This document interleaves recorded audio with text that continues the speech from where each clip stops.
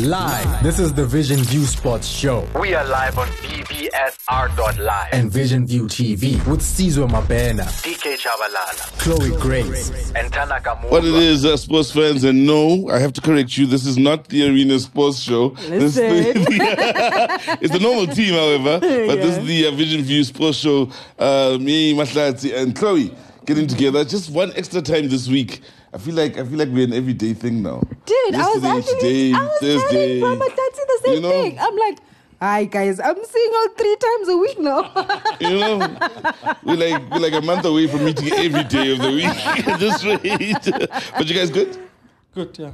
Enjoying AFCON. Yeah. Sleeping late though, but yeah, well, what can you do? Hey, now sleeping patterns are off now. And yesterday was no different to the drama they've served up from the very opening stages of this tournament. All the way to penalties. I thought, I thought we'll get to the knockout stages and the results, the shocks will stop. But I see they haven't. They haven't. The big talking point of the knockout stages so far, Cote d'Ivoire. Now, for those of you that don't know, Cote d'Ivoire, of course, started off like a house on fire in the group stages.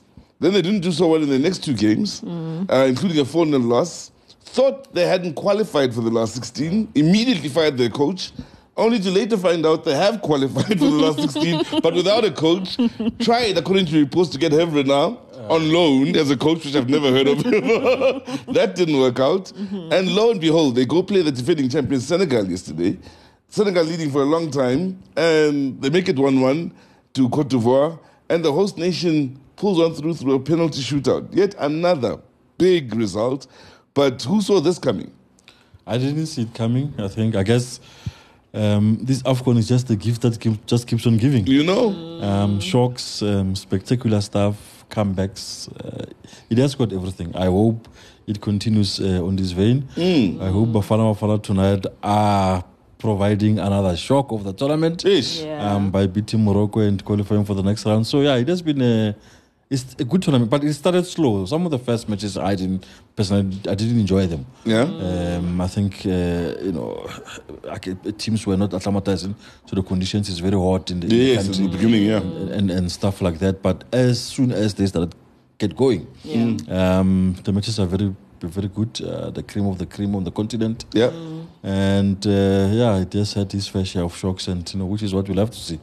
Yeah, no, it definitely is. I mean, I remember I was telling actually Mabena yesterday, and I'm sure I also mentioned to you on our actual show that I'm backing Senegal here. I thought Senegal was going to go to the final alongside Bafana. So now Senegal is out. Bafana is still on their way to the final. Okay. And I'm hoping, fingers crossed, that they'll get there. But in terms of the group stages from Atleti, I think for me, there's just too many games happening at that point. It's just like, oh my goodness, keeping up. Then this group is playing that group. There's just too many. And it's so late because I guess you've got your 6 to, what's working hours, guys? 9 to 6. You know these people that work in the industry. They don't know normal. What was that song back out 9 to 5? Remember we did back in the 80s, 9 to 5. There was a song about people that work in the office in the 80s called 9 to 5. Popular song. She's freestyling. Now I'm like, is it 16? I'm like, I don't know what it is anymore. But yes. So I think it's been difficult, but now because there's less teams, you're able to keep up with it. And of course, the drama as well is exciting. And I guess as well, Dr. Petrus Motsepe said that this is going to be one of the best AFCONs. And hey, it's proving tonight. For now, I'm not really sure that this is the best AFCON. What? Really? You're like the only person I've run into so far. Well, it's up there. There was that AFCON, I can't remember the year, where, Cameroon had Eto'o, Ivory Coast had Drogba. There was 2008. Ghana. Egypt had Abu Trika. And Ghana had Essien and Zokora. 2008. All the teams were strong, and it was a very, very, very, very competitive AFCON. The big players. In a way, continental football now, these countries don't produce the same caliber of players that they produced 10 years ago. And that's where football is. I was talking to somebody looking at Brazil, for an example.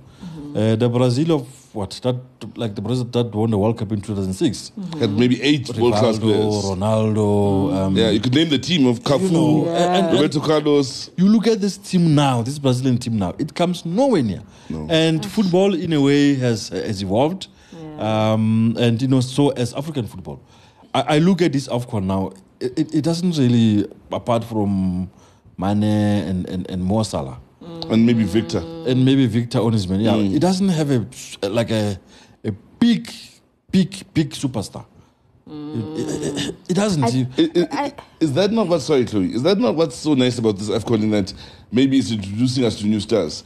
Here's Kudus now. He's going to be a big player on the continent. You can predict in the years going forward. You only hope Ghana can catch up to his class and match him in providing him a team that can play alongside him.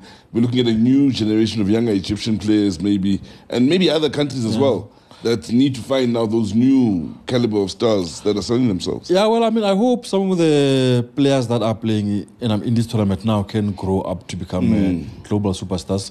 But, I don't know what will happen in the next few games, but in my book, it wouldn't be the best AFCON that I've seen. Now, there have been better AFCONs with better players, much more excitement and stuff like that.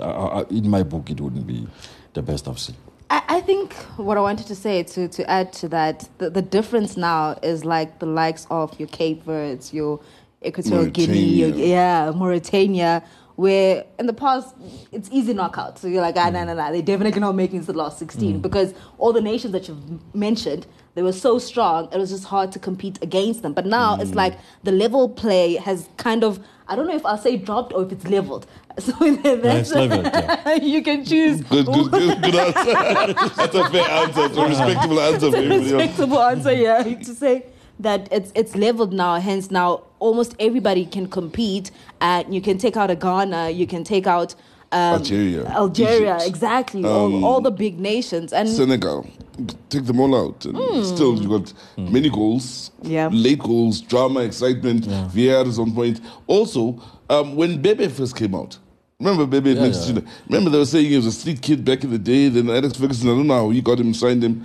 Did you ever imagine that 10, 15 years down the line, this guy would come rocking an AFCON? I remember when we got to know Bebe. Yeah, at United. He's this guy who was signed by Alex Ferguson. Yes. He signed him without ever seeing him play. Yeah. He went to Manchester, he became a complete flop. And then he was just a journeyman in Europe, going to his club. And these small clubs. And then suddenly he realized that, okay, I've got roots in Cape Verde, let me go play there. But actually at the moment he's playing in a reasonable league in Spain. I guess he, over a period of time, he has improved himself. Yeah. He's not really like a big player, but he has improved. He's much better than when he arrived at Manchester United, because there he was just clearly out of his depth for that Manchester team, and that Manchester team had big players at that time.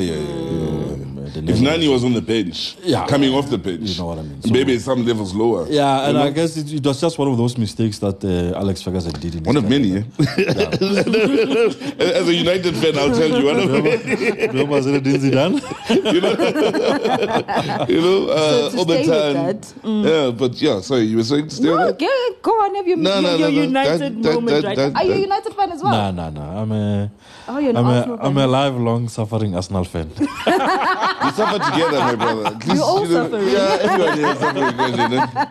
Good old days. Good old days. Oh, listen. I miss the times when... No, what I wanted to say... Oh, yes. To stay with that thought of the stars, expected stars and their club level, then come to AFCON and shine a bit, right? You look at... we've spoken lengthy about Mo Salah. I don't want to talk about Mo Salah. Now let's talk about what I want to find out from you guys. Sadio Mane just knocked out. Riyad Mahrez, after leaving Manchester City, where his career is at now. Then what do we say about their performance here on AFCON? And I mean, when you look at Mahrez, I don't think he wanted to leave Manchester City, but he had to. So what does that mean for those kind of players? I mean, these are stars, right? But then they didn't shine on the African Cup of Nations. It reminds us that it's a team sport. You'd have to remember, Messi made it into the national team as a teenager, a senior national team. Yeah. he didn't win the World Cup until in his 30s, and he's been to World Cups. He didn't get Copa success until later on in his career, and he's been to plenty of those. I think the beauty of football and sports, when it's a team sport, is just reminding you, even if you're the best batsman in the world and everything else has to click for a team to do well. The kitman must do his job well and make sure you're happy and you're not happy with unhappy with the stain on your shirt or whatever it is. The coach must do his job, the fitness trainer must do their job. We as a team must have the right spirit, you know what I mean, where we're able to call each other out and perform. When all of those pieces fall in place, and that's a lot of pieces to fall in place because you're talking maybe 27 players, a technical team of maybe 10 or more. Banyana travel with a crazy technical team.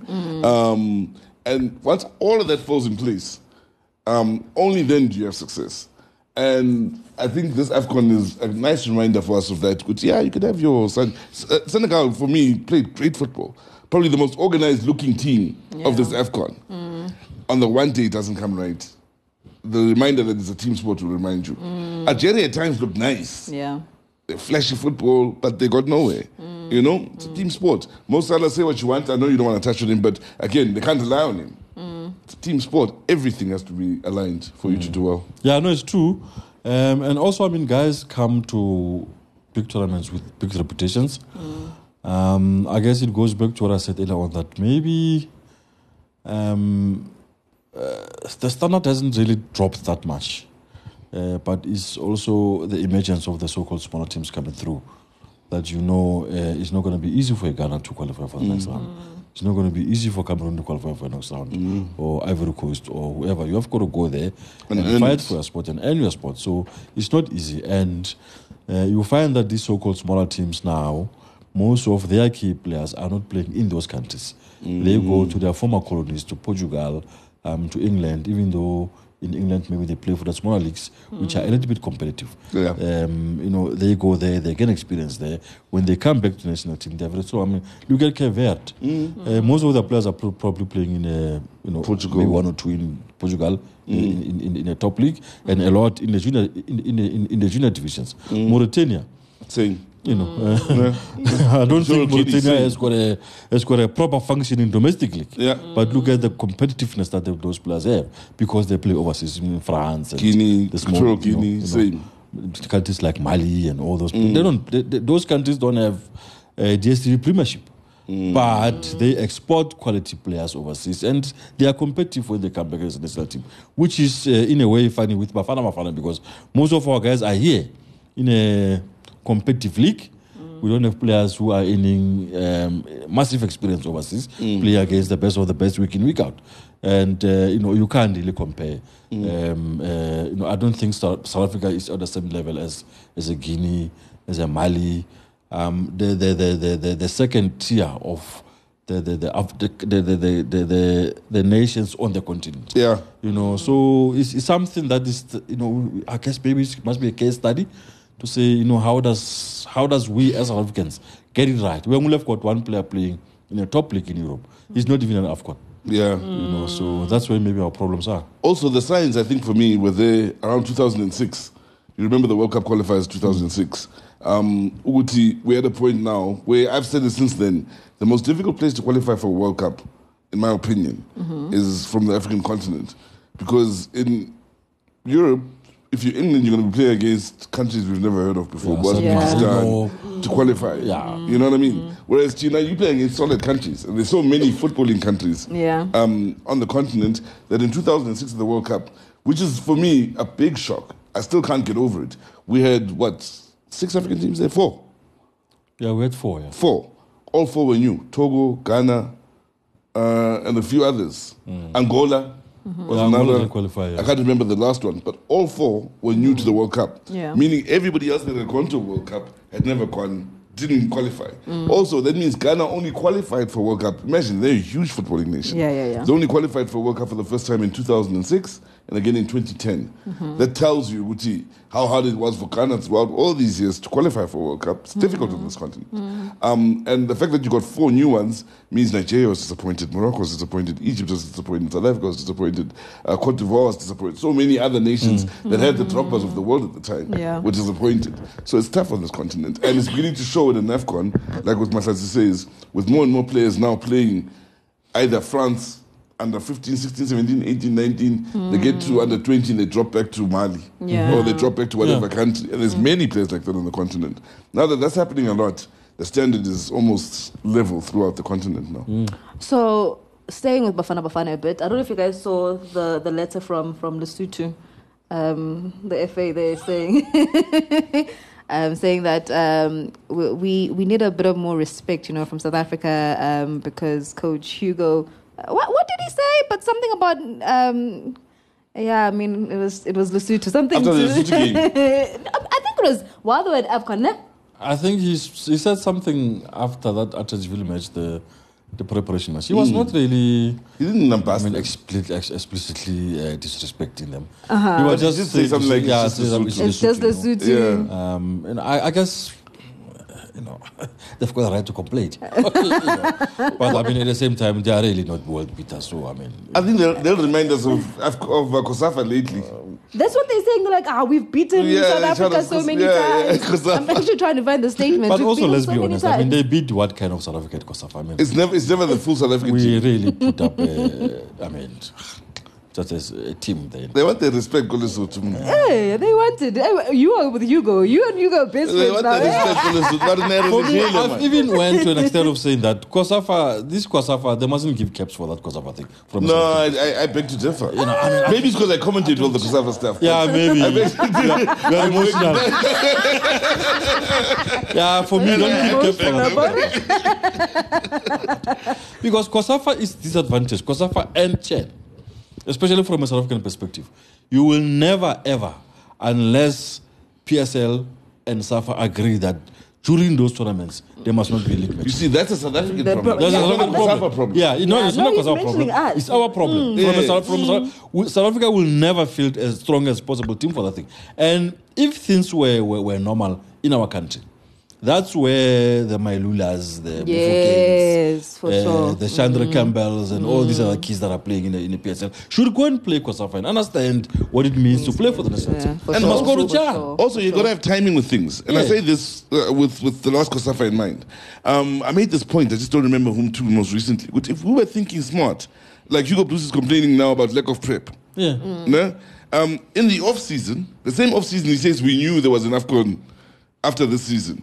He could have started to select his team and get used to winning 3 matches in a row, which is very unheard of in South African football right now, where Bafana wins 3 matches in a row. You take your strongest team, because it's in the off-season, keep in mind, to COSAFA. Now, you win 3 matches. I'm not saying you win the tournament, but hopefully you win the tournament. But you get used to winning there. Then you've got the matches during the season, the friendly internationals that come if and when. But you've already started a foundation.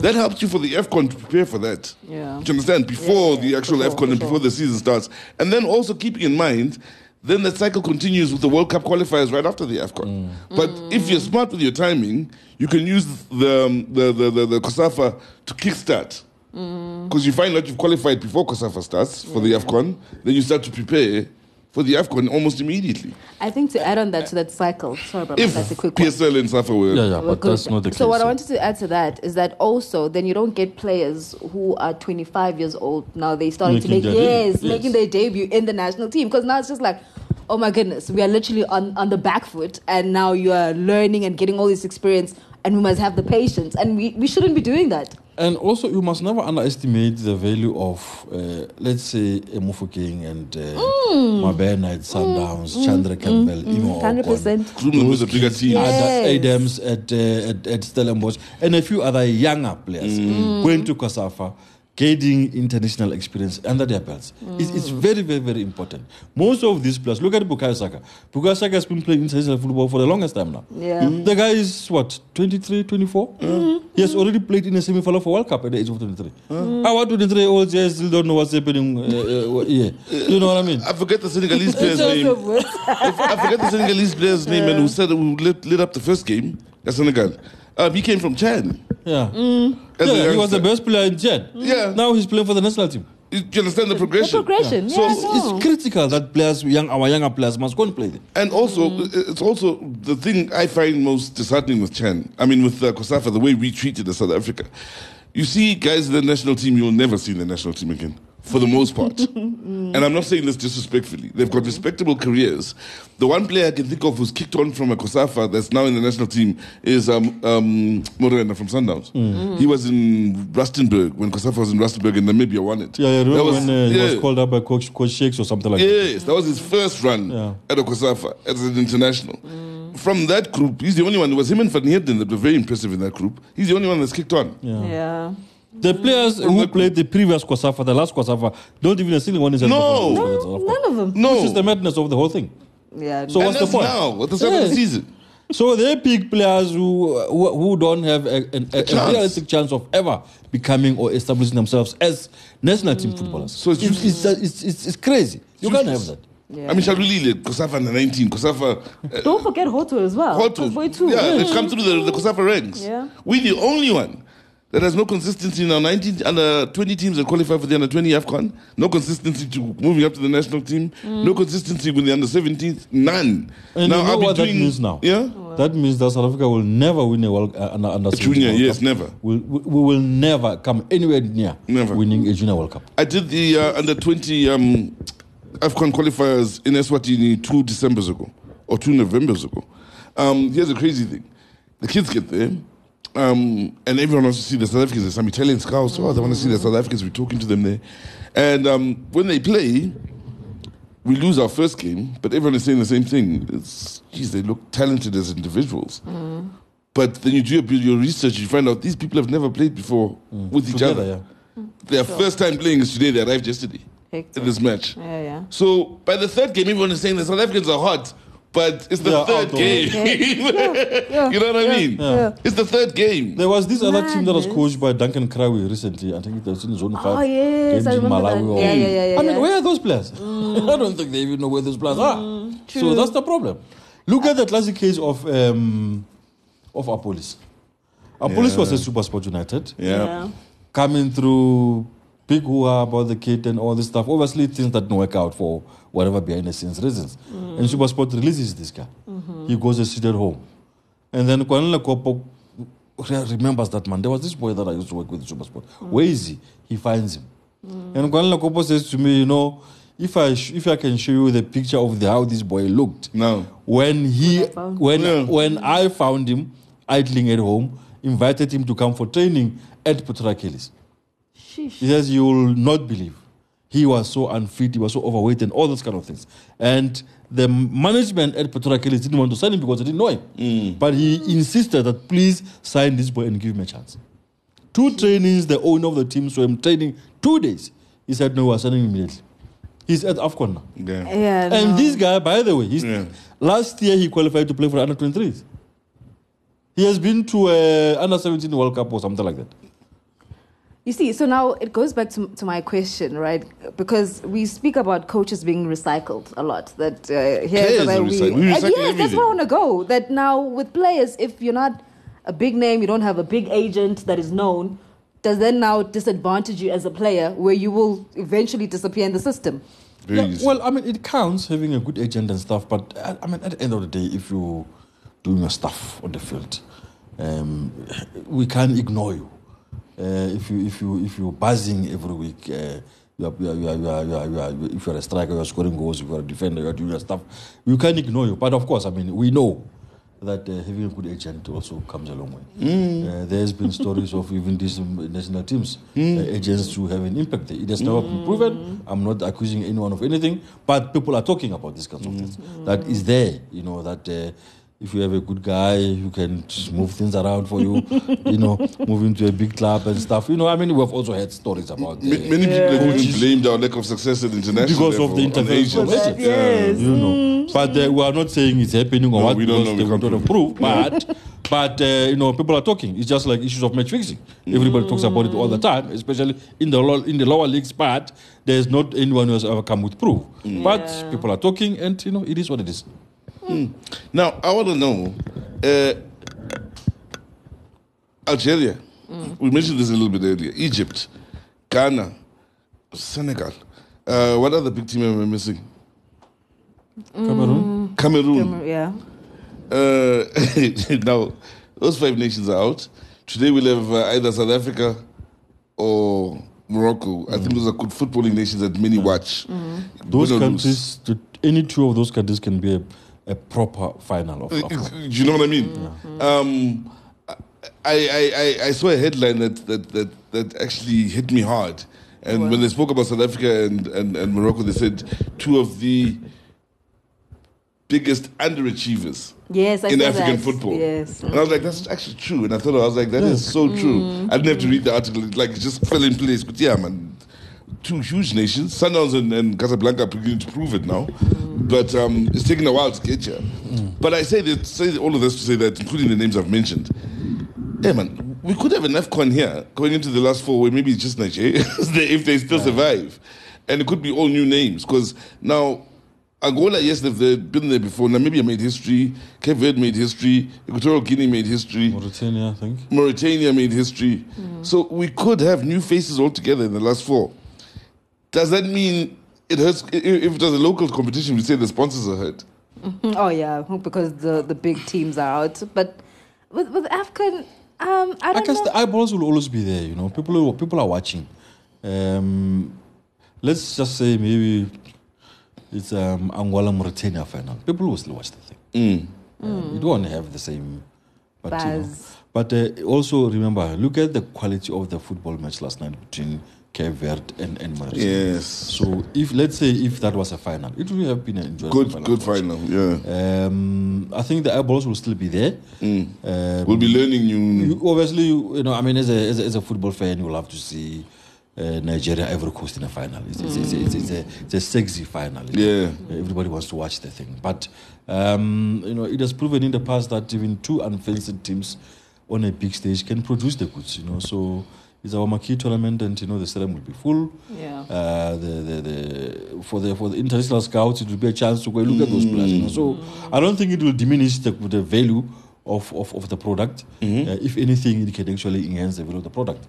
I was going to say, I mean, when you bring it back home, remember when we were profiling the Carling Black Label Knockout, and all the big names are out, and we had a Stellenbosch going into the final, and I remember both of you guys saying, oh my goodness, what a beautiful love story that would be, you know, the romance into it. And I think when you look into AFCON and the smaller teams, I think it's exactly the same thing, because it's the underdog, right? And you want to see an underdog do well, defying the odds, and that's the headline right there.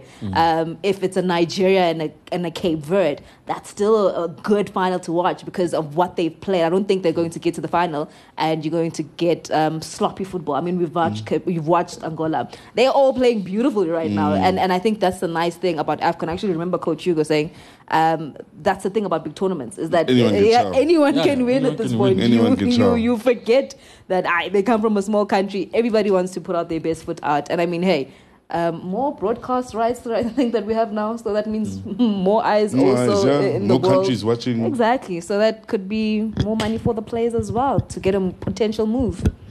Can you imagine if they do get to, well, they will. As far as they get, all these countries, all these agents that are finding players now for dirt cheap that are actually talented.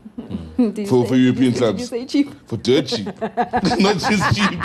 Like, yo, I got a bargain for you, coach. You know what I mean? Like, this guy is going to cost you nothing. It's going to be like when Leicester found Mahrez. It's going to cost you 300,000. No, seriously, there's going to be a whole lot of deals that are coming out of here where stars are made, I do believe, especially with the younger players, Mama 23, 24, where we like, they got him for nothing. And he made a name for himself at the AFCON. So it's nice in that regard, I guess. It's beautiful. Yeah, it's a romantic story. It is. It's a very romantic story. And for me, you see, this is what makes it, for me, one of the best AFCONs. In that it is so unpredictable, but it's not like people are winning Gamudingun Tuesday where they score one goal and they go close at the back. No, they're going for it. Yeah. And people are getting chowed on merit. No, you score 2, we'll score 3. We'll score in the 98th minute. I think there's a high percentage of goals that have been scored late in matches as well. You know, considering the conditions, that's nice. They're fit. They're in great shape.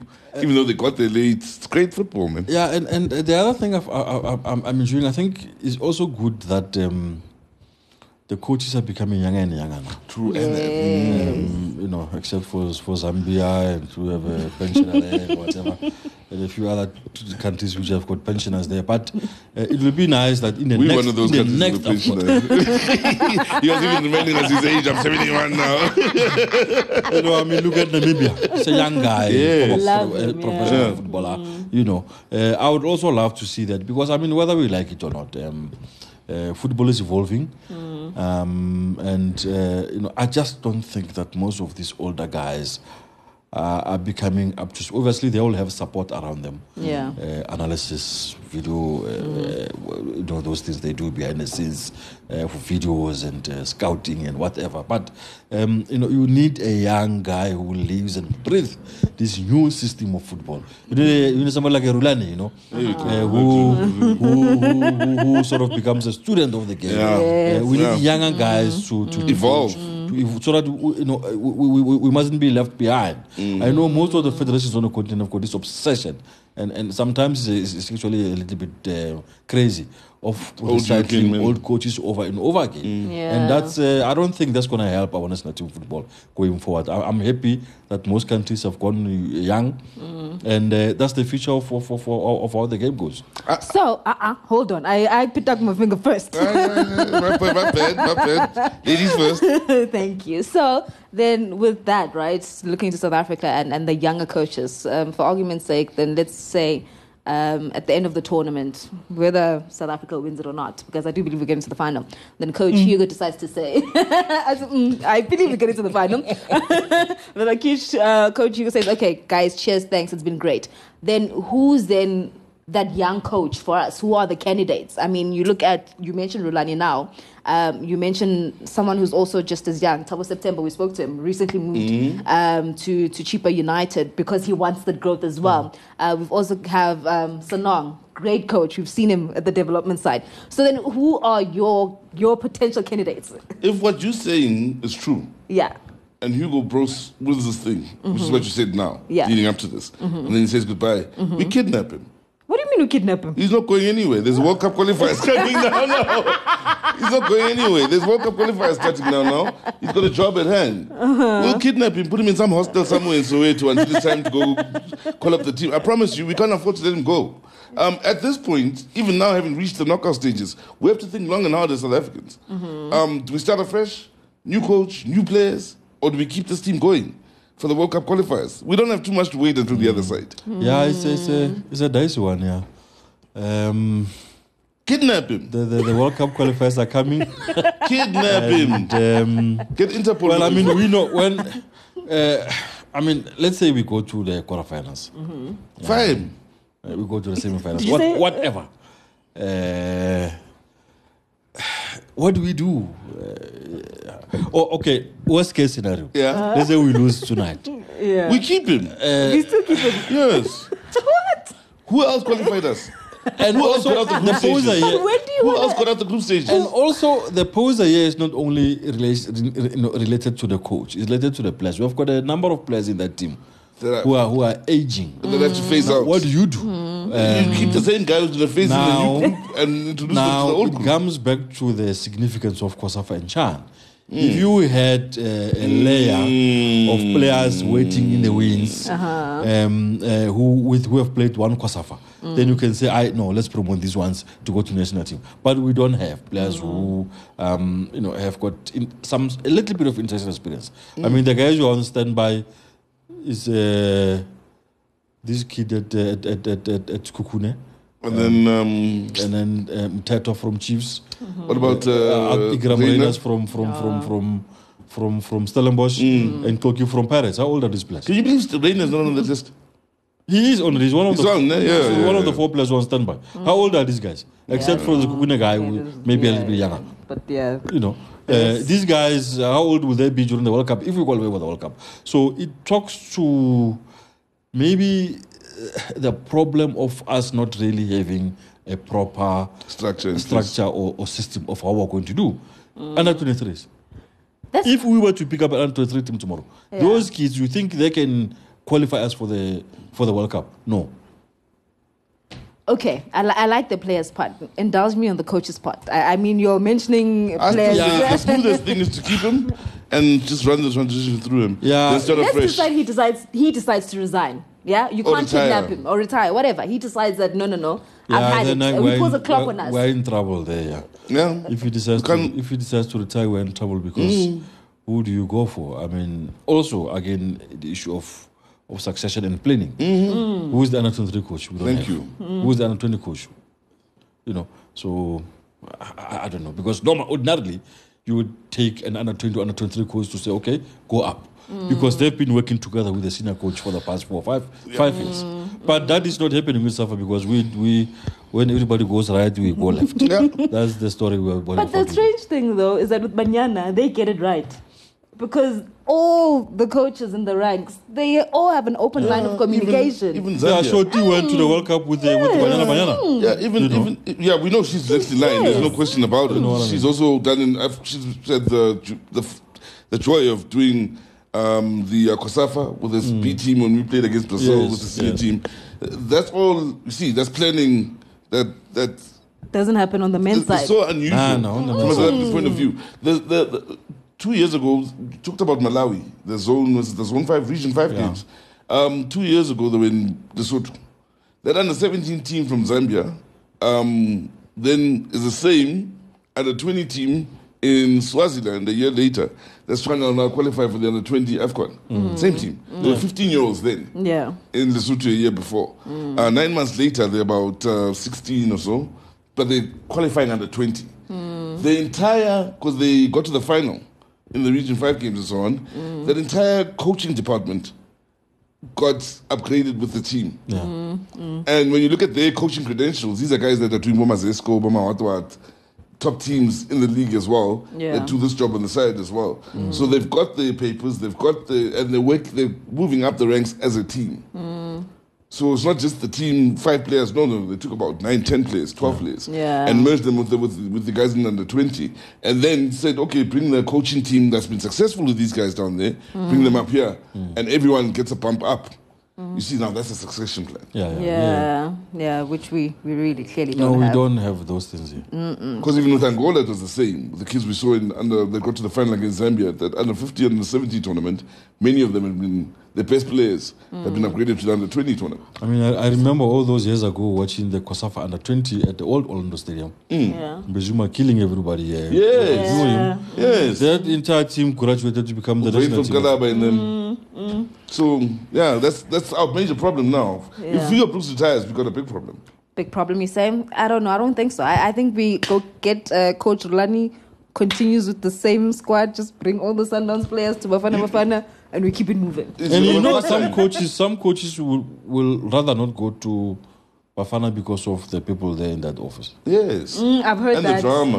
I've heard that. And the drama. You know, it's not so stadium. So now also, if you're Rulani at such a young age, guys, you know what? What? Do you think we're putting pressure on him? No, I think... No, Rulani will take the pressure. He's got time. Rulani's young. Rulani's younger than us. He's young. He's young. He's got so much time. It shames us because somebody was saying to me, what were you doing at Rulani's age? Rulani's like Julius as a politician. I always say this. I'm like, Julius is young, he's got all the technical knowledge to get it right. And you can see his growth. But let's go back to football here. So Rulani's young. We forget one thing. I'll use Carlo Ancelotti as an example. Been coaching 20 years now. More than 20 years. Success for a long time.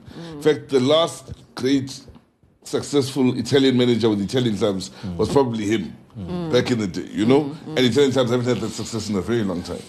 He's still getting success at Real Madrid. What does that tell you about it? He's been able to evolve his game. Right? And evolve his coaching to modern day times. He's seen the Mourinho's, the Peps come through, and he's had to find his way through it to stay relevant, right? We've got a guy like that called Pitso Musiman. I was thinking you were going to go here. No, not yet. He's young. He's 43. He's young. For a coach, he's young. Oh, my goodness. Okay. is younger than me. Can you afford Pito right now? But what I'm saying is, here's a guy like Pito who's clearly evolved with the game. Yeah. On the continent, amongst the best, if not the best, you can argue that way.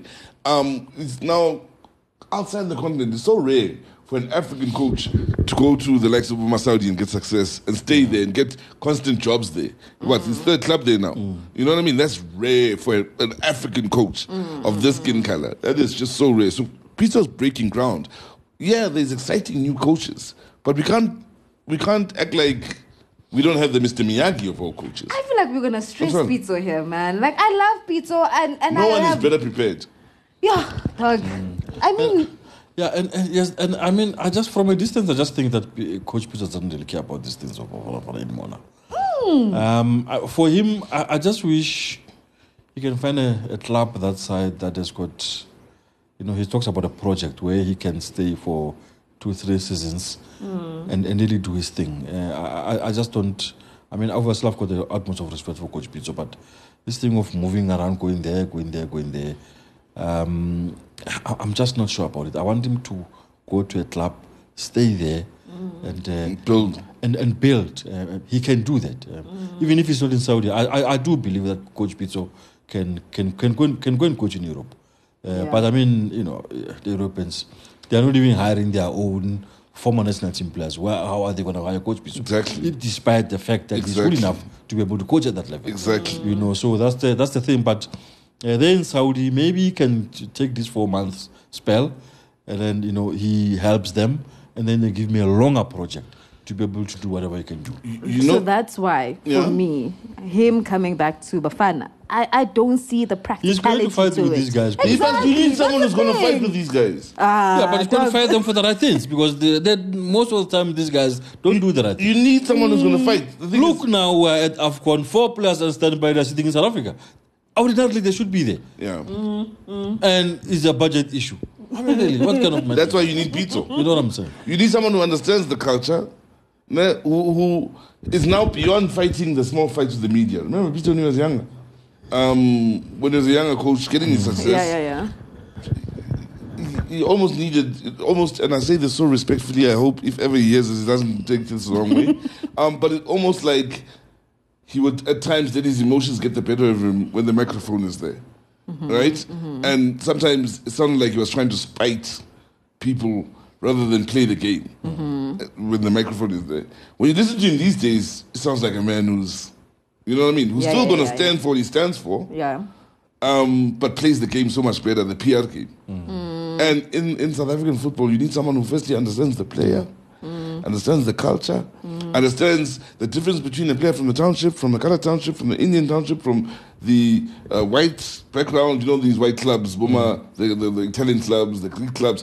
Put it all together, then go fight the SAFA battle, fight the PSL SAFA battle, and unite all of that if you can.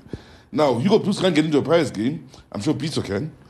You know what I mean? He could. Know what I mean? But you know what my thing is, and this comes now from a conversation we were having last week with former Bafana goalkeeper coach, Alejandro. Alejandro. Yeah. But yes, Alex. And he was just saying that, as an opinion, Mabena, where we're just sitting like this, guys, and I'm like, yo, coach, this is what I'm thinking. Hey, let's do this. Or you wanna, and then that coach would be like, nah, that's my job. Don't try and interfere. And that's my fear with SAFA. As much as Pito, yes, could possibly fight, but we know how those guys think up there. So until we get the change up there, then maybe we could start saying, yo, Pito, come up. Because now they're going to it's going to be a fight, and it gets to the point where like, you know what, screw this. I'm leaving. If Desiree is getting bullets, with all of her success. It's Sagani before the World Cup. Even Kosafa was a mess. Yeah, the Kosafa women's, she was literally in tears before the tournament started. So, yeah. So we need to start there, and then maybe Pito can come back. But right now, as it is, we got guys like myself today, the investigative journalists. All it takes is one good piece to tear it all down. I'm tired of fighting with these people. Hey, and you've been fighting. The long fight. The long fight. With the so-called wild sport is another story. With these ones is another story. Yeah. I'm start of this thing. Something else I want to ask you guys about this AFCON. Does this now mean, and please think about this now before you give me an answer, is Cote d'Ivoire a serious contender now to win the tournament? No, they are. I think they are now. I mean, in sports, in pro sports, there's a thing called momentum, you know. Momentum, belief, the support of the home crowd. Don't forget they're playing at home, these guys. Yeah. If I was the president of the country, I'll be having breakfast with them this morning. Yeah.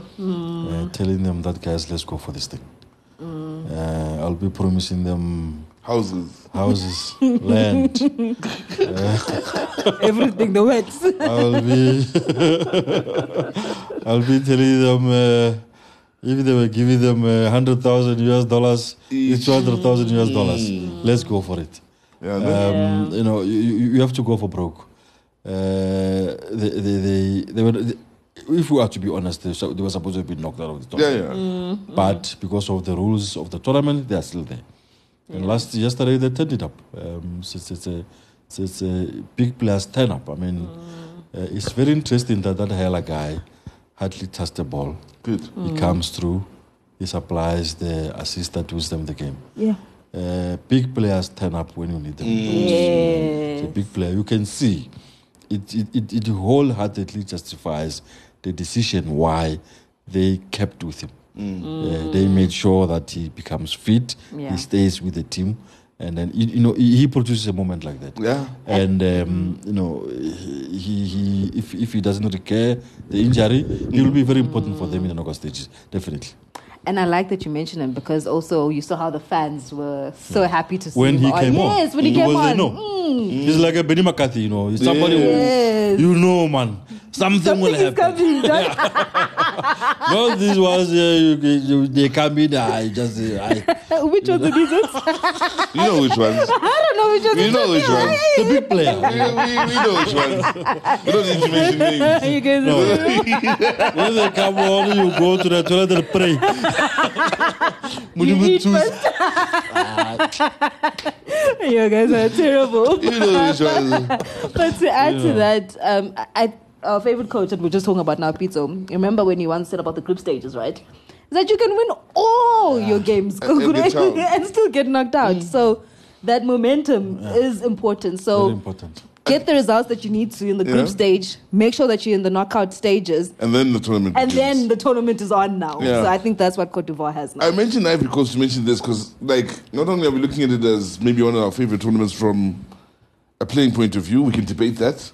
I mean, there's finals like Cameroon, Nigeria. Remember the Mboma, Okocha final? I mean, there's tournaments, there's players. I get what you're saying about there being. So, I mean, you remember those tournaments? Yes, I understand. I understand. When you said the point, I was like, it was those tournaments. Patrick Mboma. Yeah, my man. JJ Okocha. Yeah. So nice, they named him twice. I remember going to 06. We got to Egypt a week before the tournament. And first thing we arrived, we top of the bags, we hear Cameroon's training, we run to the stadium, get accreditation off. And we're hiding there because they're supposed to have a private session, so we're hiding between the stands there, watching.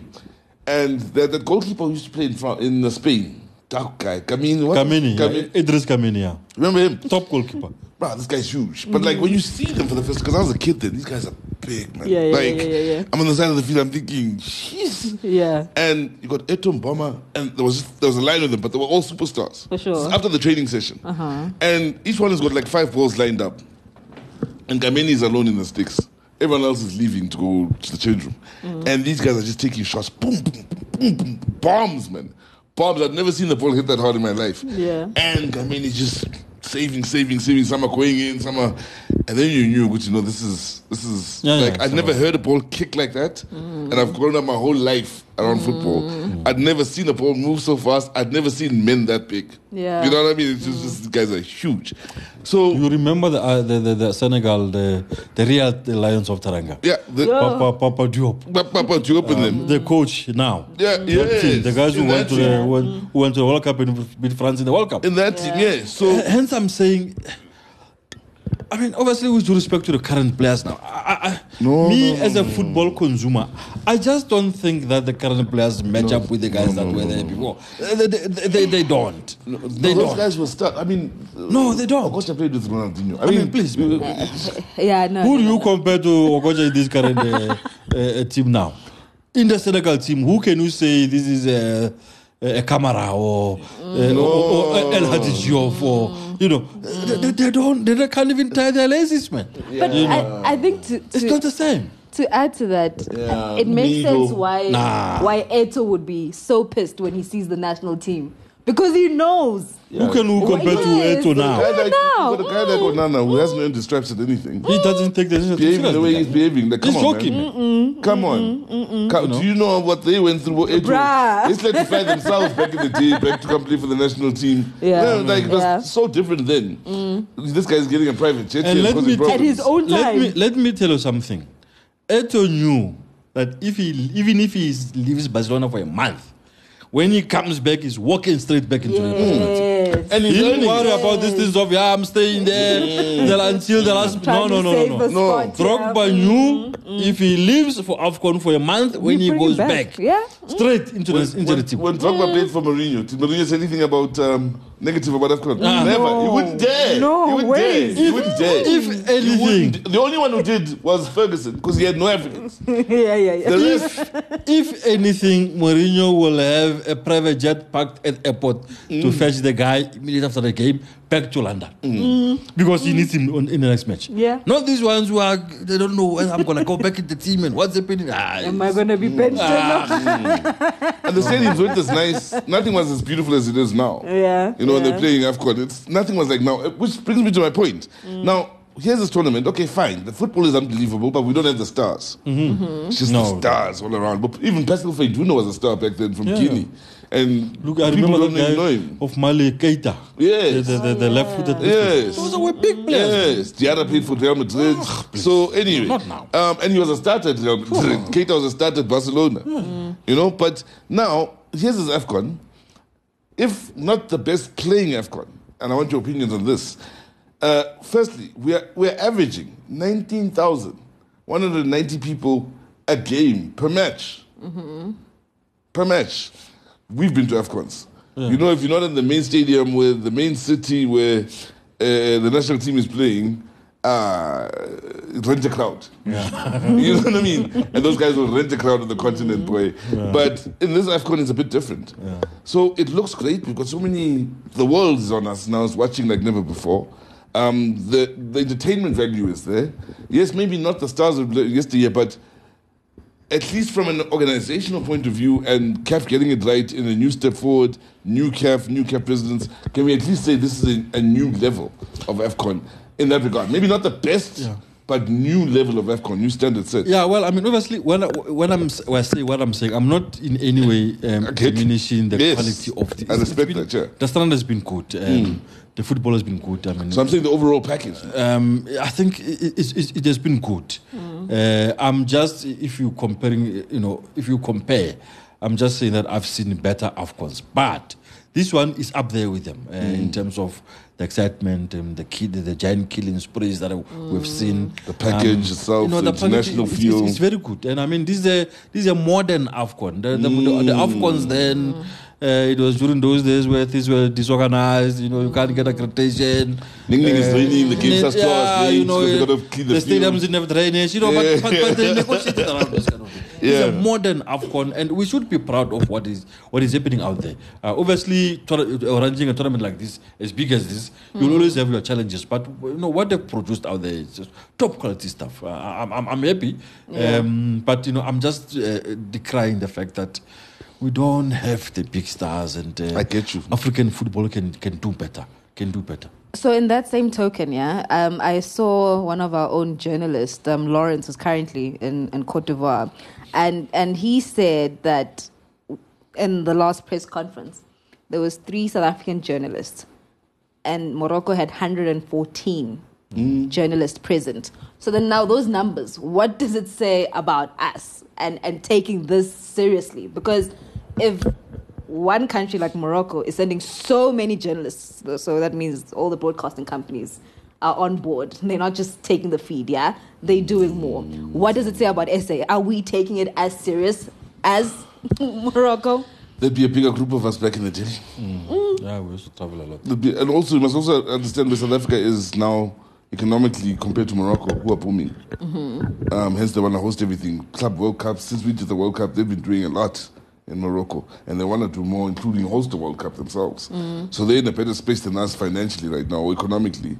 So I understand that. And we're at a point now where you can wonder how many decoders are being sold and what the state is there. You have to wonder about the national broadcaster, what the state is there financially as well. We know what the situation is there.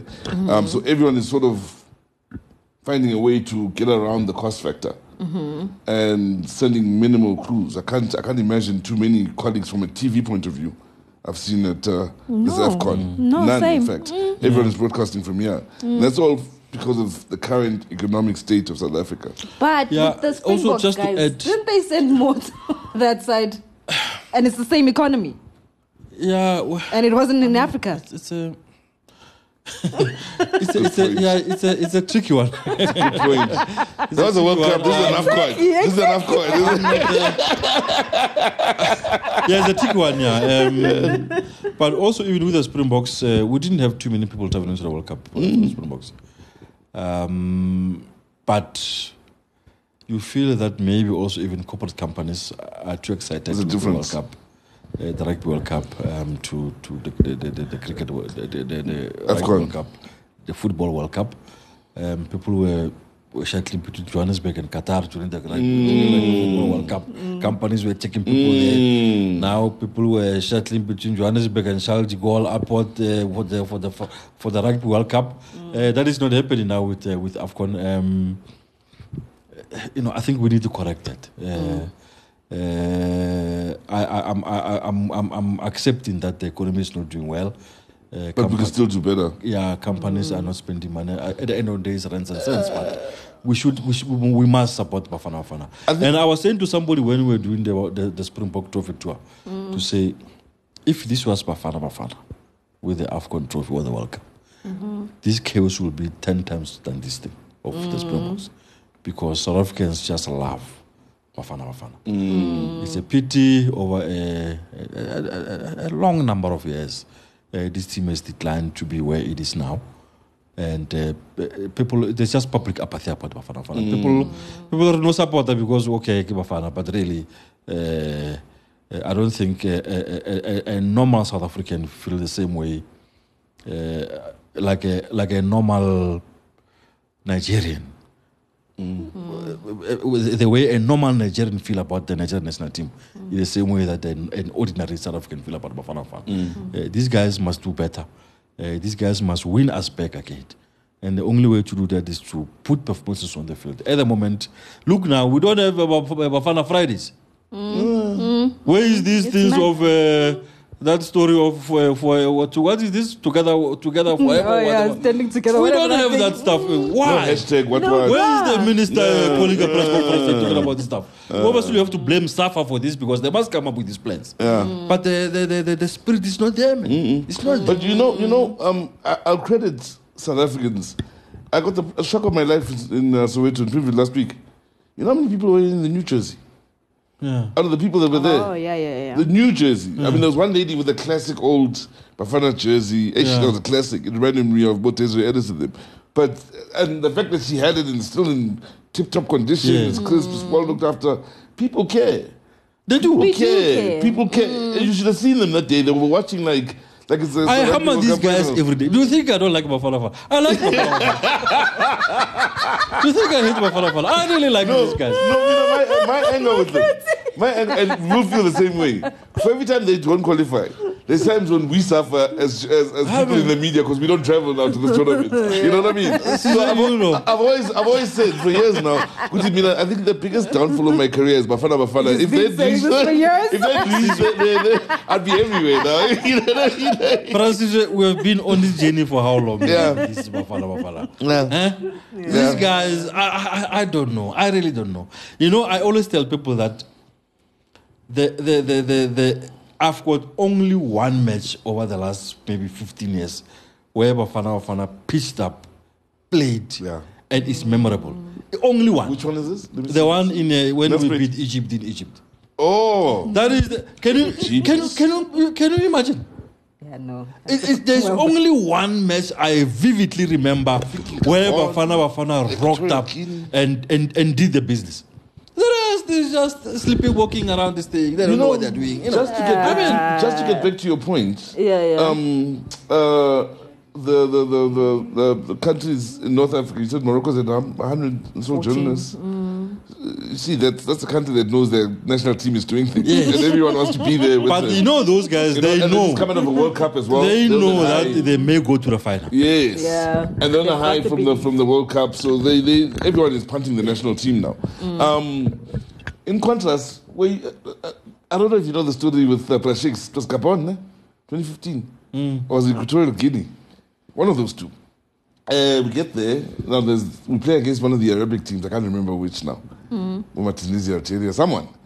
And they come through first for the press conference. South Africa's press conference is later. We're playing against them tomorrow.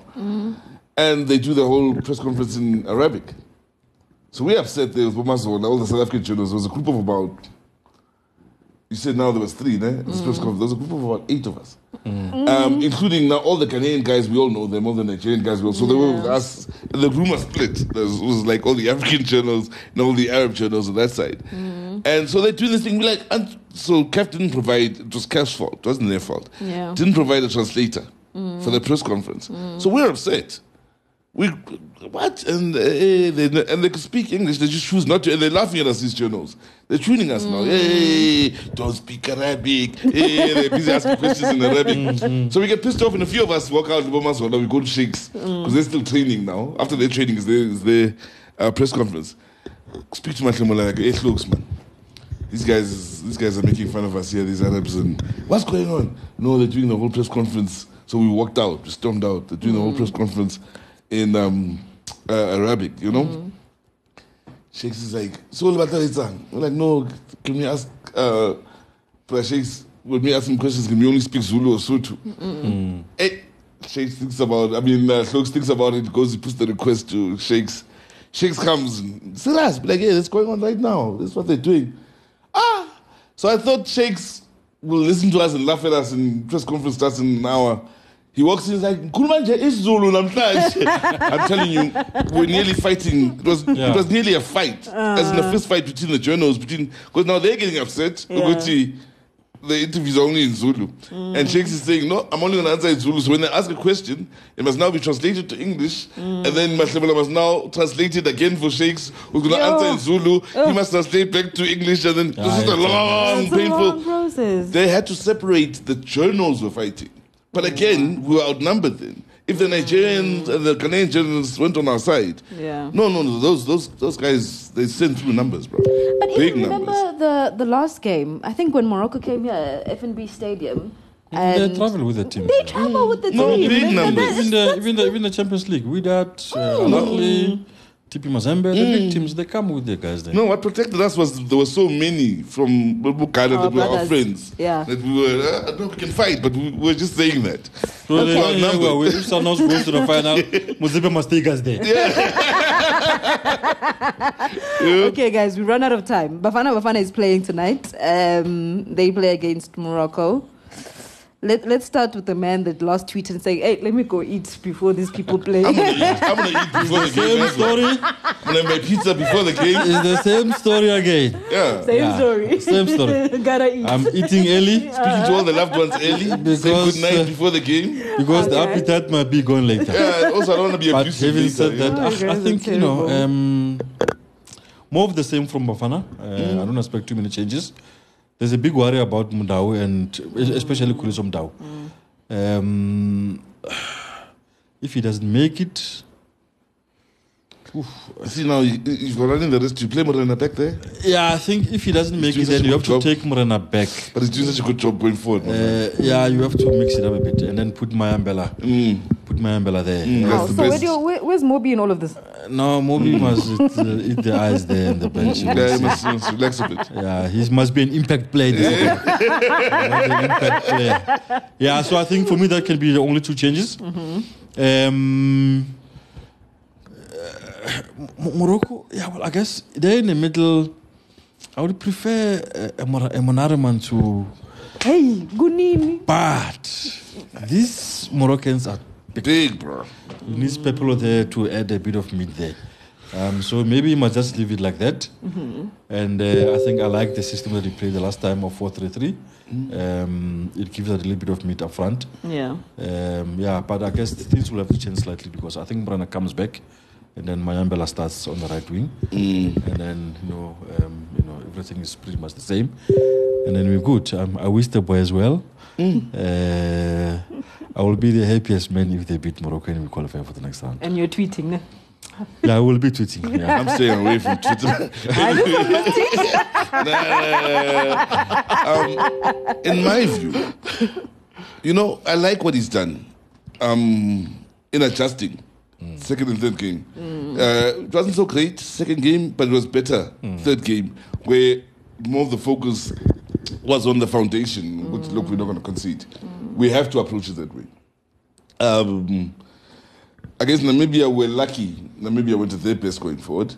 But I guess Tunisia, Ronwen didn't have to make many saves. There were too many nervous moments. Yes, they were crossing a lot, which was a bit of a concern from the left side.